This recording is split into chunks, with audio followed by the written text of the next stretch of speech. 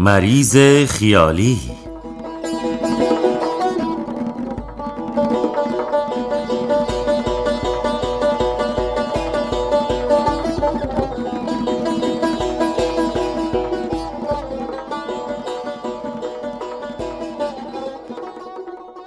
روزی بود و روزگاری. یک معلم مکتبدار بود که 30 شاگرد داشت و به آنها خواندن قرآن و کتاب می آموخت. بچه ها از صبح زود به مکتب خانه می آمدند و غذای ظهرشان را هم با خودشان می آوردند و تا شب در آنجا بودند و درس می خواندند و جز روزهای جمعه فرصتی برای بازی به دست نمی آوردند. در زمان قدیم که دبستان و دبیرستانی نبود، بچه ها از اول در مکتب خانه ها الفبا و قرآن را یاد می گرفتند و خواندن و نوشتن را می آموختند و بعضی کتاب های ادبی را می خواندند. آن وقت یا دنبال کاری را می گرفتند یا در مدرسه های مذهبی درس عربی و علوم دینی را می خواندند. در مکتب و مدرسه زنگ تفریح و بازی و ورزش و این چیزها وجود نداشت و تعطیل تابستانی و زمستانی هم نبود. درس خواندن هم خیلی جدی و پرزحمت بود. آخوند مکتبدار بچه ها را کتک می زد و هیچ کس حق نداشت بخندد یا بلند صحبت کند و برای اینکه بچه ها را با ادب بار بیاورند خیلی سخت می گرفتند و این شعر معروف بود که استاد معلم چو بود کم آزار، خرسک بازند کودکان در بازار. و از اینجا معلوم می شود که اصلاً بازی را بد می دانستند. آن وقت کودکان هم که بیشتر از بزرگها به بازی علاقه دارند بیشتر از درس خسته می شدند و اگر یک وقت 2-3 روز پشت سر هم مکتب خانه ها تعطیل بود خوشحال می شدند که برای بازی فرصت پیدا می کنند. در آن محله هم 2 مکتب خانه بود که یکی را مکتب خانه جناب شیخ و یکی را مکتب خانه جناب ملا می گفتند. یک روز صبح وقتی یکی از شاگردان مکتب خانه ملا به مکتب می رفت دید چند تا از شاگردان مکتب خانه شیخ دارن توی کوچه بازی می کنن. پرسید چرا مدرسه نرفته اید؟ گفتند جناب شیخ مریض شده و 3-4 روز مکتب خانه را تعطیل کرده. آن کودک آمد و وقتی جناب ملا برای کاری از مکتب خانه بیرون رفت به بچه ها گفت بچه ها خبر دارید یا ندارید؟ گفتند چه خبر؟ گفت مکتب خانه شیخ تعطیل است. گفتند چرا؟ گفت جناب شیخ مریض شده.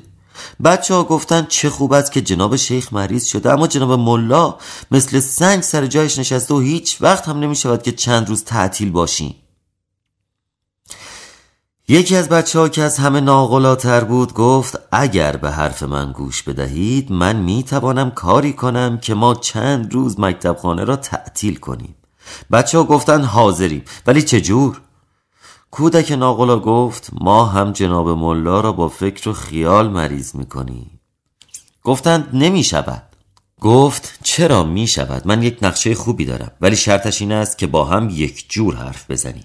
امروز که گذشت، ولی امشب ترتیب کار را می دهم و همزبان می شویم و فردا مکتب خانه را تعطیل می کنیم. برای این کار لازم است که امروز خیلی خوب درس بخوانیم تا جناب ملا از همه راضی باشد. آن روز جناب ملا آمد و بچه ها درسشان را بهتر از هر روز خواندند و شب که مکتب تعطیل شد قرار کار را برای فردا صبح گذاشتند. چون جناب ملا منزلش در اتاق پهلوی مکتب خانه بود و صبحها پیش از همه در مکتب خانه حاضر می شد، بچه ها قرار گذاشتند فردا صبح همه در مکتب خانه جمع شوند. بعد آن یکی که از همه ناقلاتر است اول وارد شود و 10 نفر دیگر از ناقلاها هم یکی یکی وارد شوند و نقشه را اجرا کنند و بقیه بچه ها با هم وارد شوند و حرفشان را بزنند. نقشه این بود که یکی یکی به جناب ملا بگویند که رنگ ملا پریده و حالش خوب نیست و او را دعا کنند تا کم کم به فکر بیماری بیفتد و مریض خیالی بشود.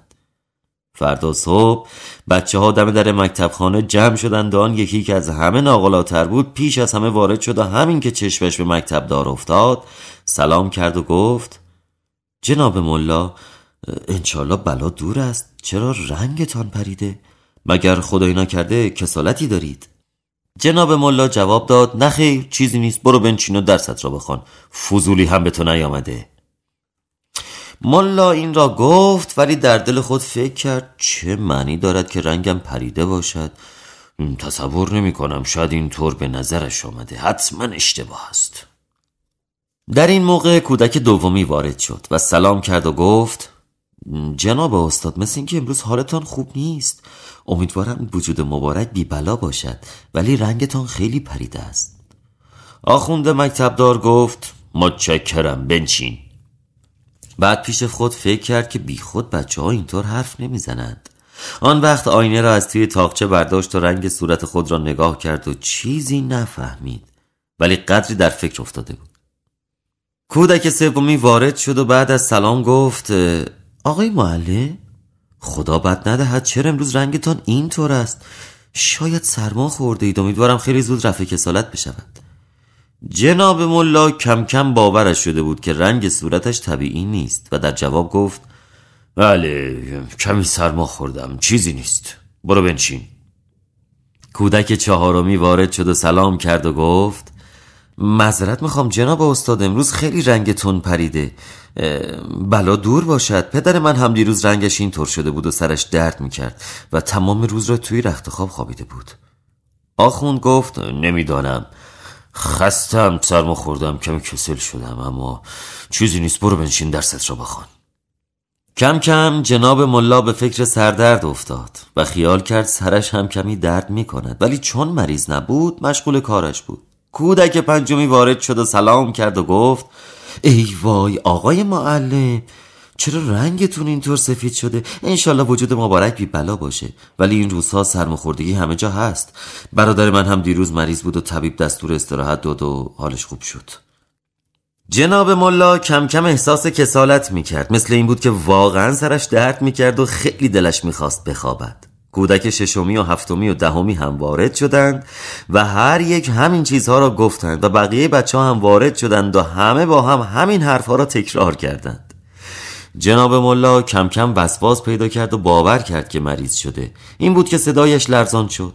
خیال کرد چشمش دارد سیاهی می رود و دستش بی‌حس شده و بعد به فکر افتاد: امروز تمام بچه ها می بینند و می گویند که من در این وضع و حال هستم. آن وقت صبح زن من نگفت که حالم خوش نیست. عجب زن بی‌اعتنایی دارم که هیچ وقت در فکر سلامتی من نیست. بعد بلند شد و عبایش را به سر کشید و رفت به اتاق خودش. اتاق جناب ملا در همان پشت مکتب خانه بود. کمی زن خود را سرزنش کرد و گفت: میبینی که حال من اینطور است و به من نمیگویی؟ بچه های مردم دلشان به حال من میسوزد و تو اصلا فکرش را هم نمی کنی. زن گفت: من چیزی نفهمیدم، صبح حالت خوب بود، حالا هم حالت خوب است. ملا گفت: بس است، عجب زن خود پسندی هستی که هیچ در فکر زندگی من نیستی. بچه های به این کوچیکی فهمیدند که من مریض هستم، ولی تو نفهمیدی؟ حالا زود رخت خواب من رو بیانداز که میخواهم بخوابم، از درد دارم میمیرم. چون خیال بیماری و سردرد او را گرفته بود، آهسته آهسته ناله هم میکرد. میرزا خوابید، بچه ها هم بلند شدند و دنبال او به اتاق او رفتند. کودک ناقلا هم گفت: حالا که اینطور است، اگر اجازه میدهید ما هم درسمان را همین جا بخوانیم. دور اتاق نشستند و هر یک شروع به خواندن کتابش کرد. بعد 2 از بچه ها به کودک ناقلا گفتند: این که کار نشد، جناب میرزا را مریض کرده ایم و خودمان هنوز زندانی هستیم. تو گفتی مکتب خانه را تعطیل میکنی. ناقلا گفت: حالا باید کم کم صداها را بلند کنید و اشاره کردند و همه با صدای بلندتر شروع به کتاب خواندن کردند. آن وقت رئیس ناقلاها طوری که جناب میرزا بشنود گفت: بچه ها آهسته بخوانید، اصلا چند ساعت ساکت باشید، چون این صداها برای جناب ملا ضرر دارد. صدا برای سردرد بد است و برای آدم مریض سر و صدا خوب نیست. جناب ملا همین حرف را پسندید و گفت: راست میگوید، اصلا امروز که حال من اینطور است، شما هم برخیزید بروید و تعطیل کنید تا ببینیم فردا چه میشود. بچه ها گفتند: اطاعت می شود. امیدواریم درد و بیماری از شما دور باشد و هر چه زودتر خدا به شما شفا بدهد. خداحافظی کردند و بیرون رفتند و از حیله‌ای که به کار برده بودند خوشحال شدند. وقتی بچه ها به خانه رسیدند، مادرها پرسیدند: چرا به این زودی برگشتید؟ بچه ها گفتند: جناب ملا مریض است و مکتب خانه را تعطیل کرده. ولی چند تا از مادرها باور نکردند و ترسیدند که بچه هاشون از مدرسه فرار کرده باشد. بچه ها گفتند این که کاری ندارد، بروید احوال جناب ملا را بپرسید. چند تا از مادرها که همسایه بودند یکدیگر را خبر کردند و برای احوال پرسی ملا و اطمینان خاطر خودشان به مکتب خانه رفتند و دیدند بله، جناب ملا در رخت خواب افتاده و از دردسر می نالد و آه و ناله می کند. بعد از این مادر کودک ناقلا گفت شوهر من طبیب است و من الان او را خبر می کنم بیاید دوا بدهد. همین که طبیب حاضر شد نبض بیمار را گرفت و زبان او را معاینه کرد و دید اثری از بیماری در جناب ملا نیست. ناچار پرسید جناب ملا شما را چه می شود؟ ملا گفت سرم درد می کند، بدنم بی‌حس شده، اگر می توانی کاری کن که درد سرم خوب شود، بقیهش چیزی نیست، می خوابم تا حالم جا بیاید. طبیب هم چون غیب نمی داند به حرفهای مریض گوش می دهد. وقتی مریض دروغ بگوید طبیب هم گمراه می شود. ناچار طبیب هم نسخه نوشت و دوای درد سر را تجویز کرد. رفتند و دوا گرفتند. طبیب پرهیز از غذا را سفارش کرده بود، غذا هم نخورد و در نتیجه جناب ملا حسابی مریض شد. تا چند روز که بچه ها از بازی سیر شدند ملا هم از بیکاری و بیماری خسته شده بود. دوباره مکتب خانه را باز کردند. ولی معروف است که حرف راست را از بچه باید شنید. بچه ها در آن چند روز هر جا صحبت می شد برای نشان دادن هنرنمایی خودشان داستان بیماری جناب ملا را به همبازی هاشان می گفتند که جناب ملا مریض نبود و ما مریضش کردیم. می پرسیدند چطور؟ می گفتند بله، یک روز هم قول شدیم، حسن اینطور گفت، حسین اینطور گفت، رضا اینطور گفت و جناب ملا با خیال مریض شد. کم کم بچه های دیگر داستان را در خانه به پدر مادرهای خود گفتند و داستان به گوش زن ملا رسید و به ملا گفت و او فهمید که با تلقین و خیال فریب خورده و بعد هم با دوای بیجا مریض شده. این بود که جناب ملا بعدها اگر بیمار هم می شد مکتب خانه را تعطیل نمی کرد و برای خود خلیفه یعنی جانشین تعیین می کرد و حیله بچه های ناقلا عاقبت به ضررشان تمام شد.